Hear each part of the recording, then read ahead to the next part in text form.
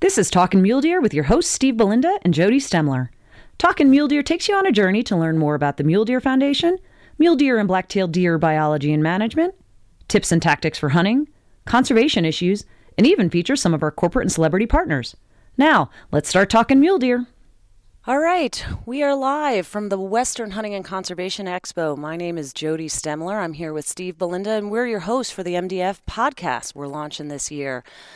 Steve, welcome. Hey, welcome, Jody. And since this is our first one, we're going to ask our listeners to give us a little bit of latitude and moving this thing forward. And it's our great pleasure to be here with the president and CEO of the Mule Deer Foundation. Yep, we've got Miles Moretti here, and we're going to talk and learn ground up a little bit about Miles himself, where his background is, and about the Mule Deer Foundation. And then we're going to talk Hunt Expo. We're going to hear a little bit about what goes on here and why all the fuss and why, this is becoming one of the top destinations for sportsmen, Western sportsmen, but sportsmen across the country at this point right now. But let's start with the Mule Deer Foundation, a little bit about the history. The purpose of the Mule Deer Foundation is to ensure the conservation of mule deer and black-tailed deer and their habitats. So tell us a little bit about where it got started, how long it's been around, and what your mission is. Well, Jody and Steve, thank you for having me on today, and it's my pleasure that to come and speak about something that's so close to my heart, and that's the Mule Deer Foundation. Being the president and CEO, you kind of are the face and the voice of the organization, but the Mule Deer Foundation started with the passion for people that hunted mule deer back in the 80s. Our founder, Emmett Burrows, would go around the West filming and hunting mule deer, and he noticed that mule deer numbers were starting to decline, and he was not seeing the numbers of deer where he had been in previous years. And his philosophy is he then decided he wanted to give something back to conservation and to mule deer, and his idea was to start the Mule Deer Foundation. So in 1988, he formed the Mule Deer Foundation in Redding, California, and since then we've expanded out. We've had our headquarters in Reno, Nevada, and then when I came on board in 2006, we moved the national headquarters to Salt Lake City, Utah. And it's been a wild ride. We were a fairly small organization when we started, but our growth's just been phenomenal in the last 12 years, and for a lot of reasons that we've had that growth. Well, now let's hear about you a little bit, because you've been in the wildlife community. You work for Utah Division of Wildlife. He looks Research, like an old biologist. I tell everybody I'm a recovering biologist. But you worked in the trenches, literally. I mean, you've worked in the field and understand the biology, and then the policy arena as well. So what you bring to Mule Deer Foundation is a pretty important part. Well, I grew up in southwest Wyoming, and I always say I grew up in the golden age of mule deer through the late 50s and 60s, and our family hunted mule deer and sage grouse. There were abundant numbers of sage grouse and antelope. That was what we hunted, but I had a passion for hunting mule deer. And when I went to Utah State University to get my wildlife degree, I started working with the Utah Division of Wildlife Resources in the 70s, and I was a field biologist, and I was everything from a research biologist to a non-game biologist when we had non-game people, non-game biologists, and so that's those things that we don't hunt and fish. Hunt and fish. That's right. And so I got that experience of working with endangered species, different species.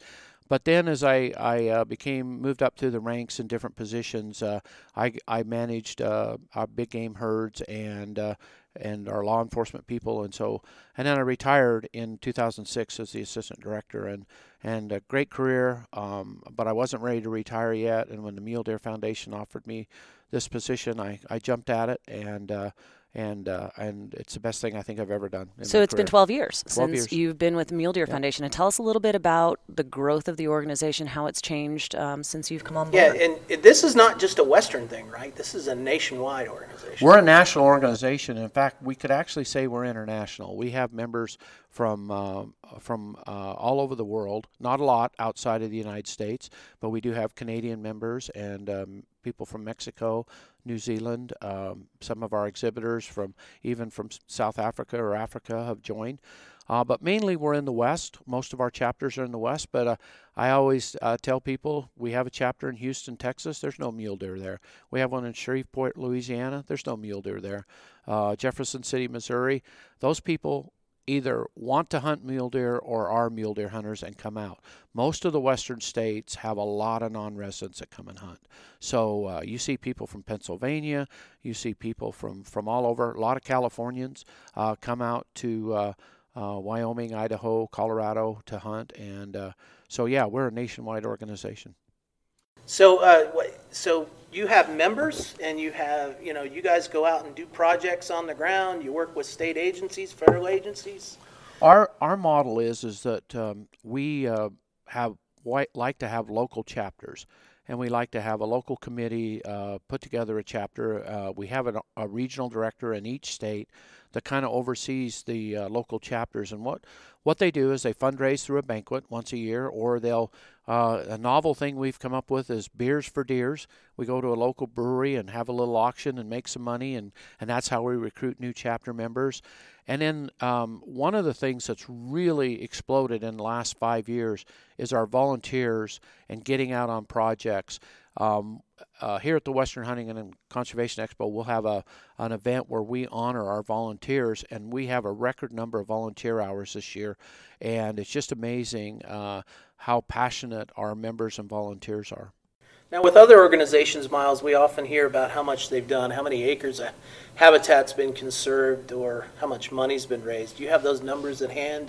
Just let us know how much of an impact you've had for mule deer. Well, 88% of every dollar we raise goes to our mission accomplishment. But when we've done over somewhere between 1.5 million and 2 million acres of habitat restoration. That is really what we do. A lot of is habitat projects, water projects, removing fence that's not wildlife friendly.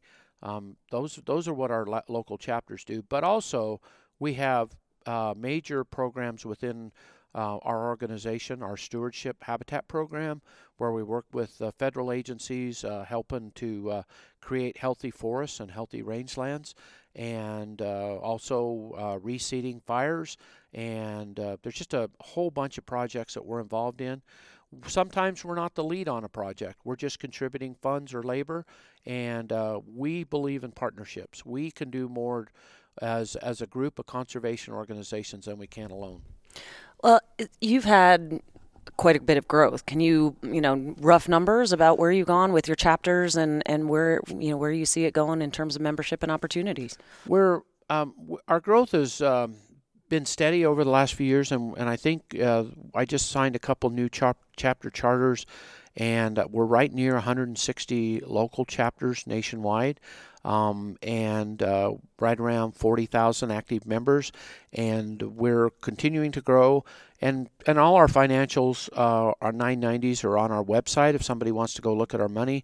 When I started with the organization in 2006, our annual gross income was just a little over $2 million. We just closed the books on our year last year, and we're right near $12 million. And that's continuing to grow, and that's accelerating because of these landscape stewardship projects that we're doing. They're bringing in major dollars from the federal agencies for us to accomplish these projects. Well, in a big way that Mule Deer Foundation helps to raise some of these funds is through the Western Hunting and Conservation Expo. So, we're here. We're doing it right now.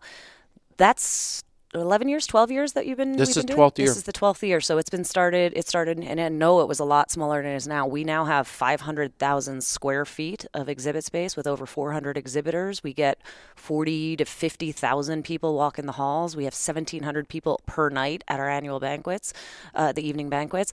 Tell us a little bit about the growth of that, where it came from, and why it's become kind of your primary fundraising to do the projects that you do. When we started, there were a lot of people that said we couldn't do this expo. For one thing, it's unique. A lot of the conservation groups do an individual convention. We started out with the Wild Sheep Foundation and Sportsmen for Fish and Wildlife, a local Utah group, and ourselves. And after 2 years, Wild Sheep decided they wanted to go back on their own, and they're now in Reno. And frankly, we really struggled those first few years to gain traction and notoriety, and people just thought we were a local Utah show. But as we persevered and as we started to grow and the people showed up and they were actually buying product, some of our vendors, I remember in those early years, they said, I didn't sell much. Now we're their number one sports show where they sell. And our growth in exhibitors has really come from other exhibitors telling their neighbor at another sports show, you got to be at the Western Hunting and Conservation It's a consumer Expo. show. They come and these people I've are been looking. here for 11 years, and I've watched it grow in front of my eyes. Yep, and the people that are coming here are very avid sportsmen and women and their families. There's a great youth area that the kids can come and learn about hunting and conservation and shoot BB guns and pellet guns and all kinds of different things. So it's a great family experience. But they're here because the companies are.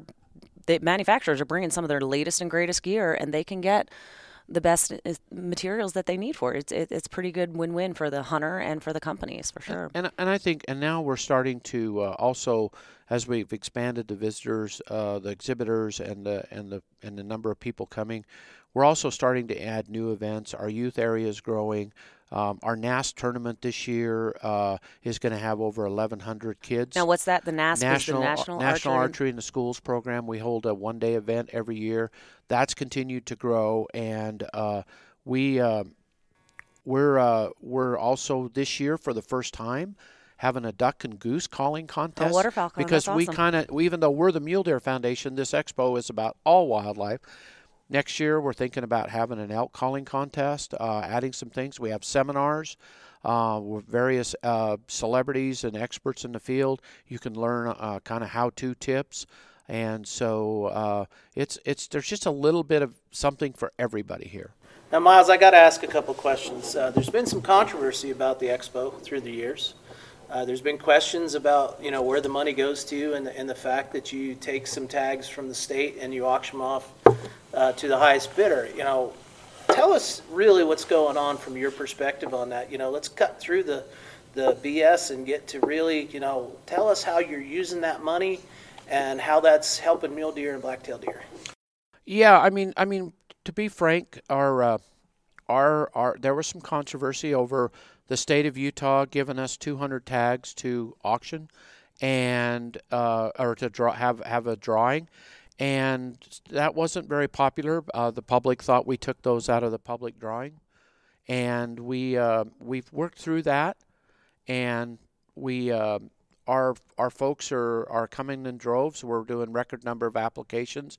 The other thing that's given people concern is the state wildlife agencies have what we call auction tags, and that tag goes to the highest bidder. Some people feel like that gives somebody puts them at the front of the line just because they're a rich guy. Well, I can tell you, most of the people that buy these tags say they feel like this is how they can give back to conservation. Sometimes they don't even harvest an animal, and we return 93% of that money back to the states. Some of the states require us to return 100%, some 90%, that we keep a small overhead fee. But so it averages out that 93% of that money goes back to the state wildlife agency and generally is used on the management of that species. So that money we sell and generate, but a lot of times we don't control. It goes back to the states. But most of the money raised here we control and we put on the ground. And last year alone, we did almost $1.4 million in habitat projects, and a lot of that money came from these auction tags and the 200 tag applications. So the 200 tags is important because that's another one that we've heard about that has been a little bit of a controversy.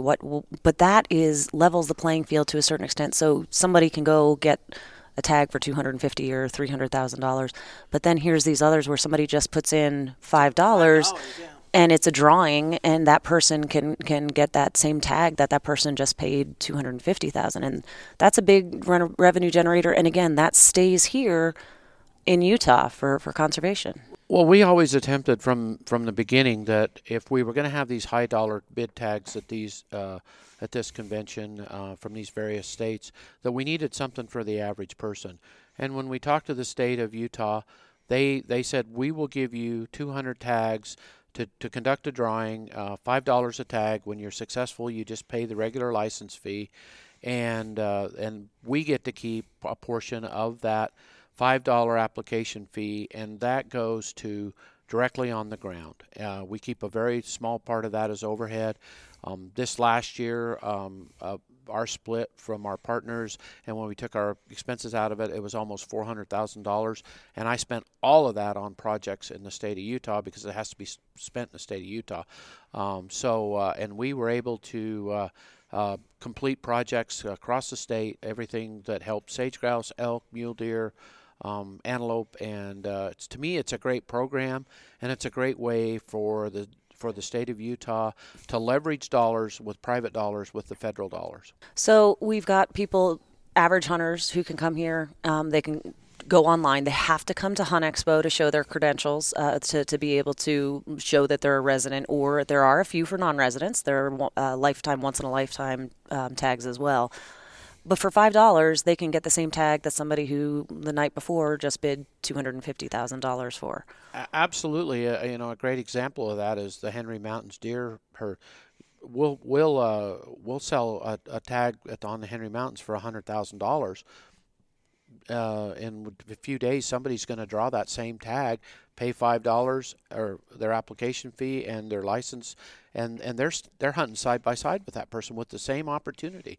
And so that's a key, the thing that we have always tried to do. And a lot of people, there's a lot of misinformation out there, and we'll get some feedback, but I say sometimes I'm a voyeur on some of the chat rooms. I just like to see what's going on, and there's a lot of misinformation out there, and people, not knowing how the system works. But I can tell you, the 200 tags, money generated, the conservation permit program here in Utah and the other states is helping, and we're seeing increases in deer herds and other wildlife herds across the West despite our growth and all the other impacts. Well, and that's an important thing to note, because I will never be able to afford a couple $100,000 deer tag, but I'm glad somebody else can, because that money, like you said, 90 to 100% of that is going on the ground, and you're showing the results of that here in Utah with increased deer numbers. I think it's a great testament to the partnership and cooperation that all the sportsmen's groups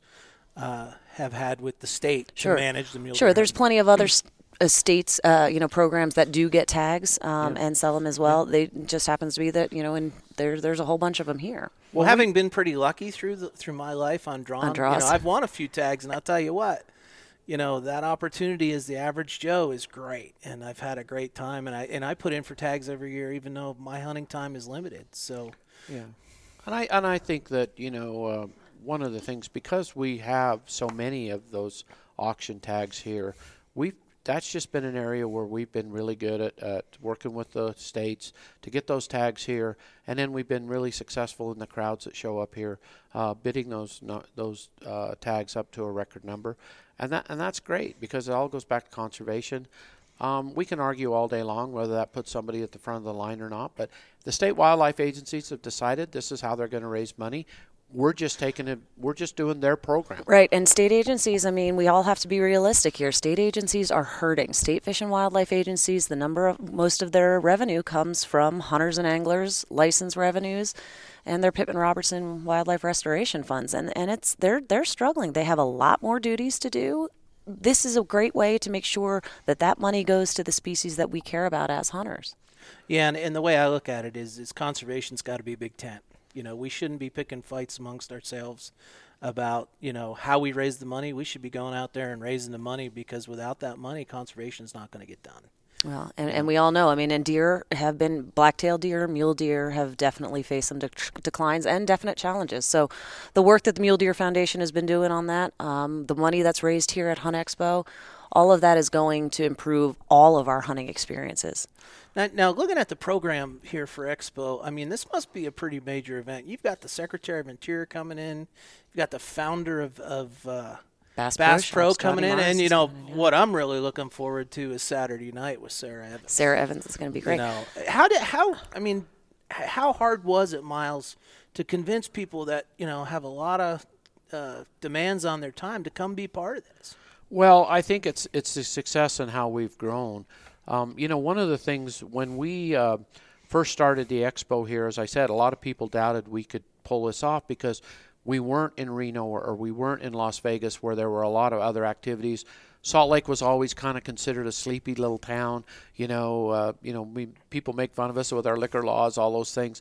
But the fact is we had to do something unique. We had to try to go out and be different than the other groups. And one of those was entertainment. And so we've always tried to bring in a little mix of old and new and bring in some entertainment for after our auctions. And we've tried to attract some world-class speakers here.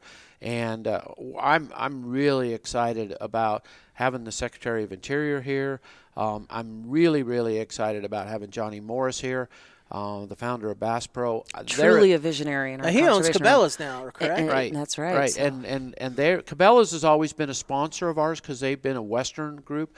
And so they've continued that sponsorship. Bass Pro, hopefully in the future, will continue to grow their sponsorship. But there's not a bigger conservationist in this country than Johnny Morris, and personally committed and really involved and engaged. He gives a lot of money every year. Millions of dollars, and now his New Wonders of Wildlife, which you were at the opening for that. I mean, there's so much to teach about the conservation ethic, the commitment to the people who hunt and fish, and to the species. He's foundational on that. Now, Miles, we know that one of the things that's exciting you about the Secretary being here is some of the work you've been doing with him. Is there anything you can tell us at this time about, the announcement that's coming up, and how we're gonna, how that's gonna benefit mule deer? Well, there's a couple things that have been exciting that the Secretary's done. First of all, one of his first days in office, we were able to be with him, and he did Secretarial Order 3356, which actually kind of directed the BLM to spend more emphasis on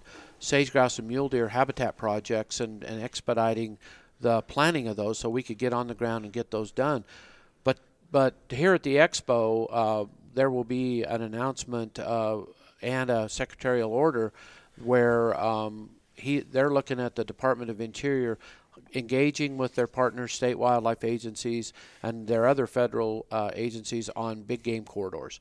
And we're very excited about that because big game corridors and migration corridors and winter range, right? So that's the biggest challenge for deer and elk and pronghorn. And those are three high-profile species. A lot of people have seen some of the video and things coming out of Wyoming.